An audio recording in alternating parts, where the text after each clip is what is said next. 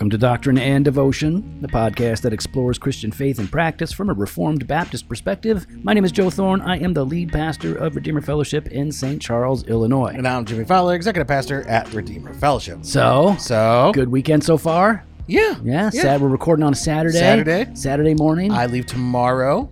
Yeah, that's right. You're leaving. You're going to hang out with your celebrity friends. Just gonna go hang out. Yeah, with your celebrity friends. Gonna go fishing. Yeah, no, it must be nice. It is gonna be nice. I'm really looking forward Nobody to it. ever invites me fishing. Because you're the worst. What do you mean I'm the worst? You are the worst. My dad was a super skilled fisherman. What's that got to do with you? Everything. It's in my blood. You hate outdoors. I hate fishing. You hate everything. I don't want to. Yeah, no, that's not my thing. No, you hate everything. And I don't hate everything. Yeah, you do. I hate most things. Listen, here's the thing. There's things that I really enjoy, and this is one of those things. Mm-hmm. And I don't need you ruining it. I'm not ruining it. No. I don't. By going, you might. No. Yeah. No. Hang on.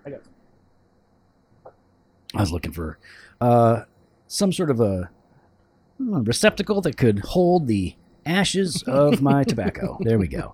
We are all good. So yeah, you're leaving. You're going out of town. What time do you leave tomorrow? 11 a.m. flight. Oh, geez. Yeah. And you're coming back like midweek though, I think, right? Oh yeah, Tuesday. Yeah. No, it's just a quick in and out. Yeah. Yeah. Nice. That'll be a nice little getaway. It'll be a nice getaway. Yeah, just chill, fish, hang out with your buds. Yeah. No. We're pumped. Yeah. I know Izzy's pumped. It was his birthday yesterday. Mm-hmm. So Friday. And yeah, he's excited. He's excited to go. Now, are you gonna take some pictures and show me hey? Oh, yeah, I asked you already. You're gonna do that. You're gonna send me a picture. Yeah, I'm gonna post some photos. No. Posting's for everybody. I want my own special private viewing. I want you got to send me hey, here's me and Clay. Here's me and Clay and Izzy. Here, take it out. Hey, man, shirts off, guns out, whatever. Do some cool stuff. All right, because that would make me feel good. Like you'll feel part of it. Yeah, you'll feel part of it without having to go through the rigor. Of fishing. Yeah, we're going tarpon fishing. It's just if I could just go and sit on the boat in the shade, I'd be fine. I don't understand. It's the whole fishing thing. I don't know, and it seems like it feels rather predatory, towards the fish. I don't like that. It seems a little. You feel like you're an oppressor. Yeah, it's just taking advantage of them. They're just chilling, and then you lie into them here's some food. Can I feed you? And then they're like, oh, thank you, man. I'm really hungry. And then you're like, gotcha. Yeah, seems kind of cruel. Hey, Jimmy, what are we doing today? Well, we're going to go through two questions of the Baptist Catechism, question 46 and 47. 49. Oh, yeah, 46 and 49. Oh, they go together. Yeah, we're going 46, 47. Cool. So, question 46 starts off. Where is the moral law summarily comprehended? Or summarily. Summarily comprehended. The moral law is summarily comprehended in the Ten Commandments. No duh. Now, it's interesting because we've already talked about the moral law, right? Being the unchanging, standard that reflects God's character, stems from his very nature. It is always true. It is always applicable. And we talked about that a little bit last week, and now we are here, and it's very specific. Where is it summarily comprehended? We see it in the Ten Commandments. And one of the things that people wrestle with is okay, well, if these laws are always true and have always been true, then were they in place before the law was given at Sinai? Were these things still right and or still wrong before the Mosaic Covenant? Were they still right or still wrong? They hadn't been given yet. Yeah, but they're still... Wow. I'm asking. Yeah, I mean, people knew not to kill. Did they? Well... Okay, fair point. I hated him. I know where you're going. But he did know. But he did know. It was a bad thing. It's a bad thing. I should not be doing this. Yeah, don't do this thing I'm about to do. It's a dumb thing. Yeah, I'm being a big selfish. So yeah, I mean, people, even though it wasn't out there yet, it was known. This is that moral law that was written on people's hearts. They understood. Do not murder, do not steal. Yeah, but then there are people out there that go, oh yeah, all 10. All 10 were moral law, and they all had it on their hearts before God gave it. What about the fourth? What about the Sabbath? Oh, because the Sabbath. How would they have known to do that if God hadn't told them? So obviously, because God modeled for them. Yeah, but they weren't paying attention, and they didn't. Don't bring that up. And then they probably forgot anyways. But you're right. Yes. No, God modeled it. It had been passed down. And in fact, we see Israel keeping the Sabbath, talking about the Sabbath before the law was given. And they're in the wilderness before they get to Sinai. They're observing the Sabbath. Yeah. Manna. When can't you do it? Don't be getting it on the Sabbath. No, you're going to get the smackdown.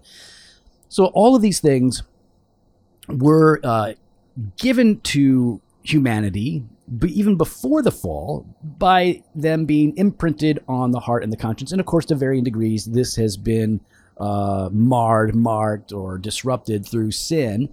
But yeah, these have been perpetually binding. Now, in the Ten Commandments, we see them in the context of the Mosaic covenant, right? It's given to Israel as a theocracy, but what sets them apart from the rest of the law, because they were sort of recorded differently, right?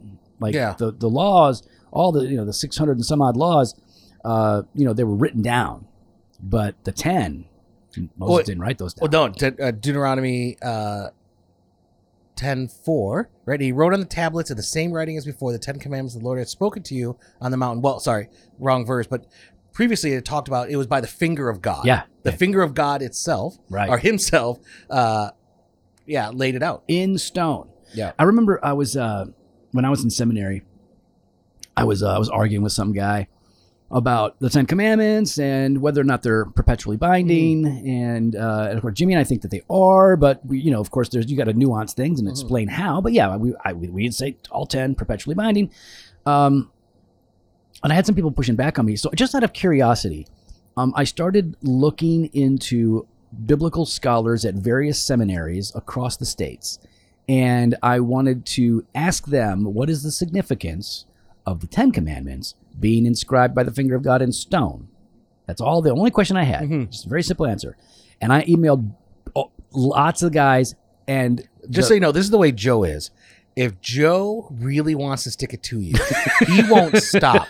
He won't stop. He can't let things go. Continue. Okay.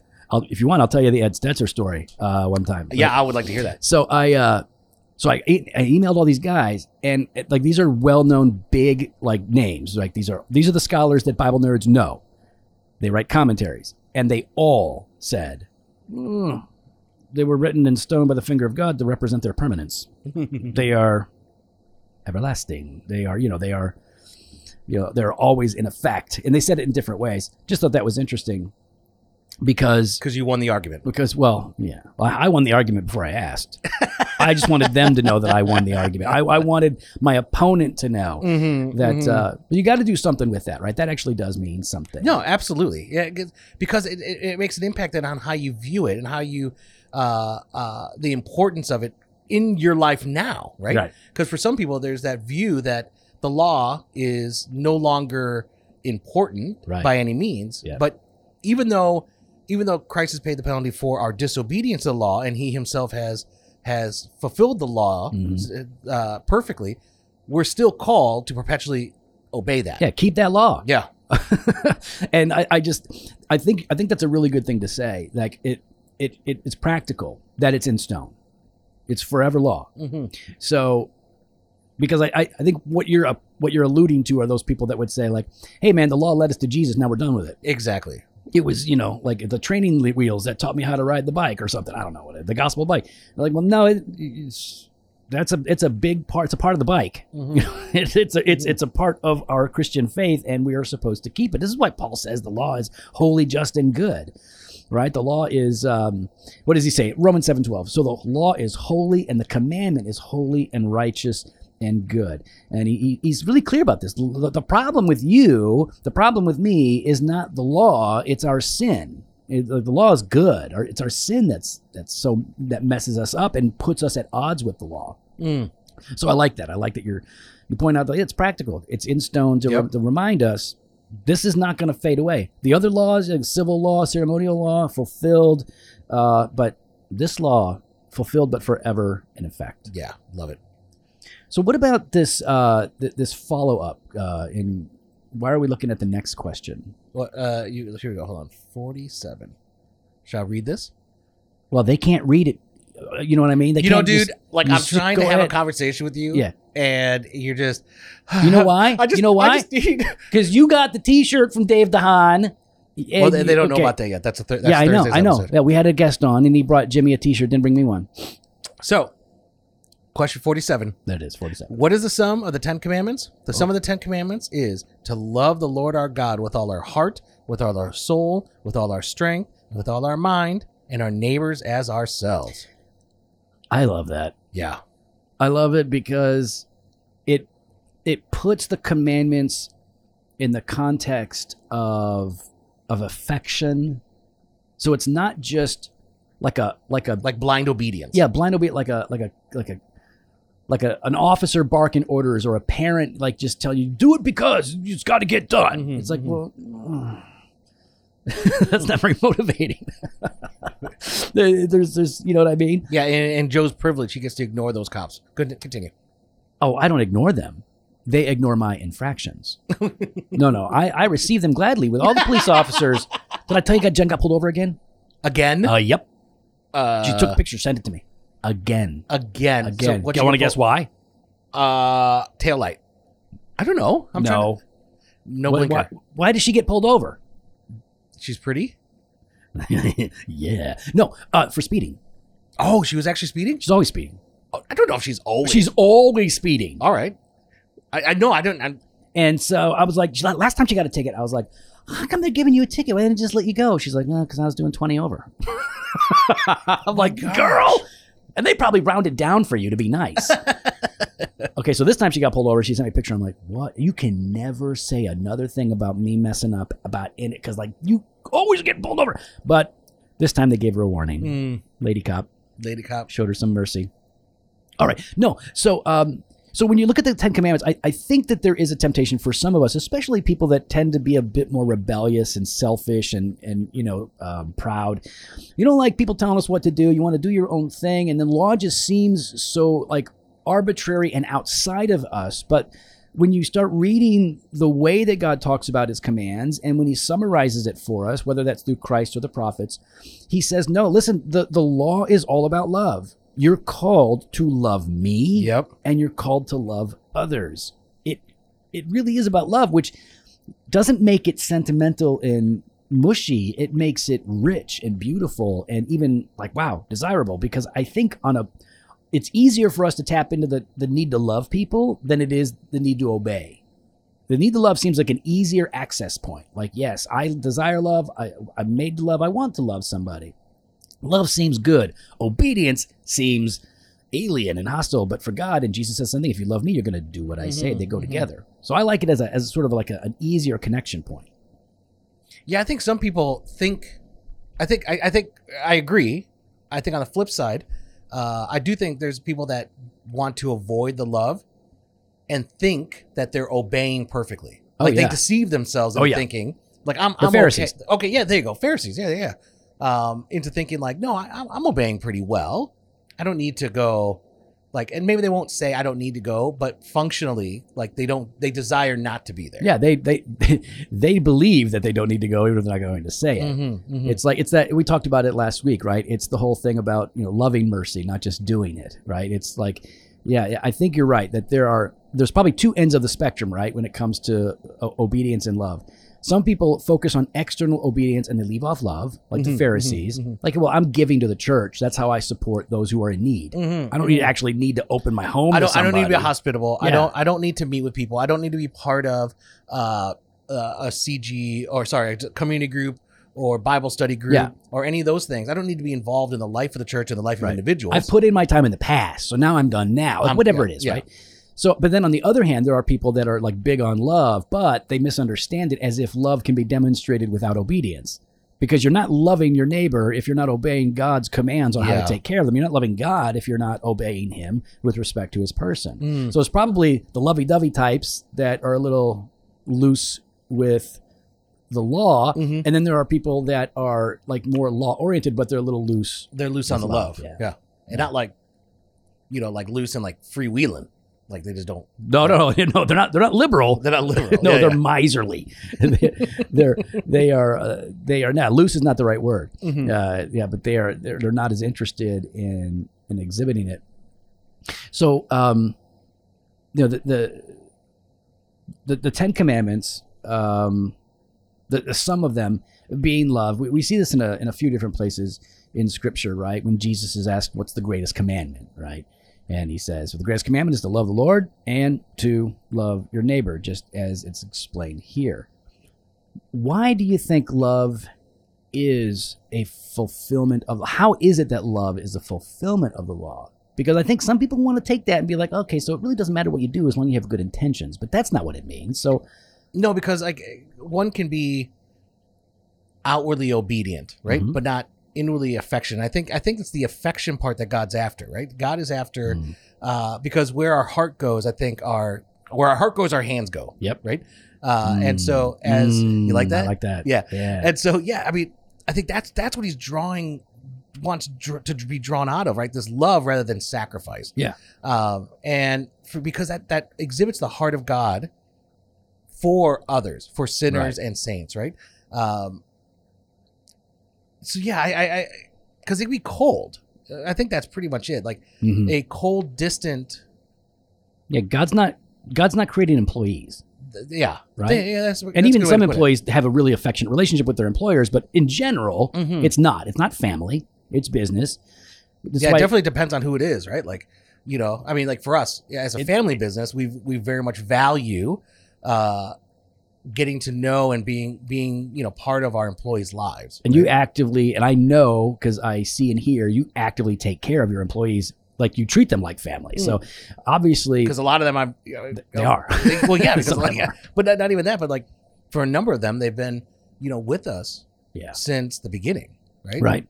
I mean, I know, like our maintenance guy, our maintenance supervisor. I mean, I've known Tony since I was 16, 17. Longer than you've known your wife. Longer than I've known my wife. You really have probably a more profound and deeper relationship with Tony than you do with your wife. Well, I mean, I feel like our texting back and forth at 2 a.m. really, really kind of solidified that. Because he's always there for you. Yeah. And he doesn't complain, does he? Not once. Not once. Never once. No. Does he ever like roll his eyes when you no, leave your shoes a little too far close to the door or something? No, he does not.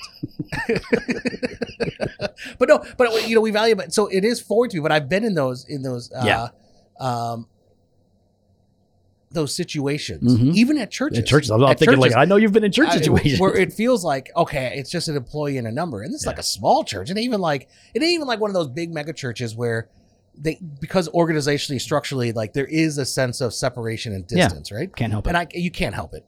But at a small church, it's like I feel like I'm just a number. Yeah, it doesn't help when they actually call you by your number at that church, because I know, like, they 333-4687. Yeah, which was ironic because there were only 3 people on staff there, but they still had very large numbers for each one of them. Exactly. To further dehumanize you. 333-4687. I'll remember it. So the whole idea with love is that to sort of maybe make it a bit more complicated for people. But to love God is itself law, right? Love is a fulfillment of the law, but to love God is itself law. Like we're commanded to love God. We're commanded to love each other. It's our duty. It's our responsibility to love God. Joshua 23:11. Take good heed to yourselves that you love the Lord your God. And we love him because he is lovely. We love him. He loves us in spite of our ugliness, which makes it amazing. But we're not worthy of, but he is worthy of our love. Yeah, and we love because he first loved us. I mean, even trying to think here, like Proverbs 8:17. I love them that love me, right? And so, we're called to love him, and it's reciprocated back. There's actually we need to do an episode on this. Maybe we get David Murray on to talk about it. Oh, yeah. Because there are some really interesting nuances to God's love for his people that vary. And most generally, I think people can say, like, the God has a general benevolent love for all human beings, but then he has a particular love for his people, right? So we can differentiate it like that. Yeah. But even then, like the way that the Bible talks about love is a little more complicated than a lot of people want to think, or at least admit. But I think we can say this, that when we're looking at the law of God and his commands for us, we need to recognize that, like, his commands are perpetually binding. Yes. But when you say perpetually binding, it sounds like shackles. right? Because that's how I've always worded it, because that's the old wording, perpetually binding. But they are forever relevant, forever required of us. They are always in effect. But I think when you understand that, it really does come down to whether or not we love the God who made us and gave us this law and love the people that he made in his image. It softens me up. I just know that when I have to do something for the family, it's like, okay, so the other day, I walk in. Okay. All right. Jen's gone. She's at jujitsu. Okay. She's not again. Home. Yeah, again. All the time. But that's great. We love that she's doing that. All right. So I get home. I walk in. One of my kids, Bonger, he is at the table playing a game on the computer because his schoolwork's done. Eli is in the back room watching a show or playing a game or something, right? Or he's on his phone. Madeline's upstairs. Catherine's at work. 2 dogs are in the house. I walk in, and what do I see right in the middle of the foyer when I walk in? What do you think I see there? You just talked about 2 dogs. Yeah. I'm going to say a present. Yes, a nice 98-degree steaming pile present. So I walk in and I see that and I'm like, you got to be kidding me, guys. Aren't you keeping an eye on these dogs, taking them out? Like, what's going on? But all right. So I go and I'm like, I got to clean this up, right? And that's one of the worst things I hate doing it. It's so gross. So I got this disinfectant, this whole thing. So I'm walking to get the gear to clean it up, and I walk in and I look to my left, and our new couch. Oh no. Oh yeah, it looks like somebody put an IED underneath it and set it off because it's just torn apart and there's foam everywhere. Oh my! It's goodness. like Raven went to town on that couch. Oh my goodness! Yeah. So all right, here's what I have to do is I gotta clean up this mess and not lose my cool. So, okay, I allowed myself to lose my cool a little bit. I'm about to say, yeah. I lost my cool a little bit, but then I reined it in, cleaned everything up. But whether it's a surprise situation like that, or it's the like, oh wow, I have to, like, whatever it is, like whether you gotta, whatever the daily work is that you have to do. When I think about things that I have to do, the job itself doesn't motivate me. It doesn't. The duty doesn't motivate me. It's love that motivates me. So wait, it wasn't the duty that motivated you to pick up the duty? Exactly. As soon as I saw the glint in your eyes, you're so happy right now. Duty did not move me to clean up the duty, but love motivated you to move. Well, it's like, and you don't always think about it that way, and maybe you're not. Maybe you're being motivated by something else. But love is the thing that actually will motivate me to do something without regret, without resistance. It's like, you know what? I want to bless. I want to take care of. Like, I don't like doing things. Yeah. But I love my wife. Yeah. And I like the idea that she's going to come home and not see this. Yes. She's going to walk in and be like, okay. And not have to deal with that. It doesn't even have to register. And so, like, now what I'm struggling with is like, do I send her a picture of what I just walked in on? to let her know? Let her know what I did. Is it more important? No, for real. Is it more important for me to clean it up, but I want her to know that I cleaned it up? Or is it more important that it's not even on her radar? It's more important it's not even on her radar. Yes, exactly. Yeah. Exactly. But that doesn't come natural to me. No. I want the props. Yeah. I want the props. I want the points. Yeah. But that's not love. And the rewards. I do. So I'm learning. Like, the more you understand love for God, love for others, the more I think motivated we are to actually delight in the law, especially once you know you've been forgiven. Because, the law doesn't, the law does condemn you. It cannot save you, but in Christ you are saved, and the law no longer condemns, so it just guides you. Well, we'd love to hear your thoughts. You can follow us online on Instagram and Twitter @DocAndDevo, or on Facebook /Doctrine and Devotion. You can head to the website, drdevotion.com. There you can contact us. You can sign up for the email blast, or hit the store, jofostore.com, and grab some gear. We got Fresh Pod every Monday and Thursday, blog post on Wednesdays. We got some video content over at the website. Oh, we got some plans for some more video content. Oh, yes. We're big on plans. Big on plans. Yeah. Not execution. No. But we've also got that all access exclusive content. Banter of Truth on Tuesdays, Weekday Wisdom Monday through Friday. Head on over at drdevotion.com/all access. Later.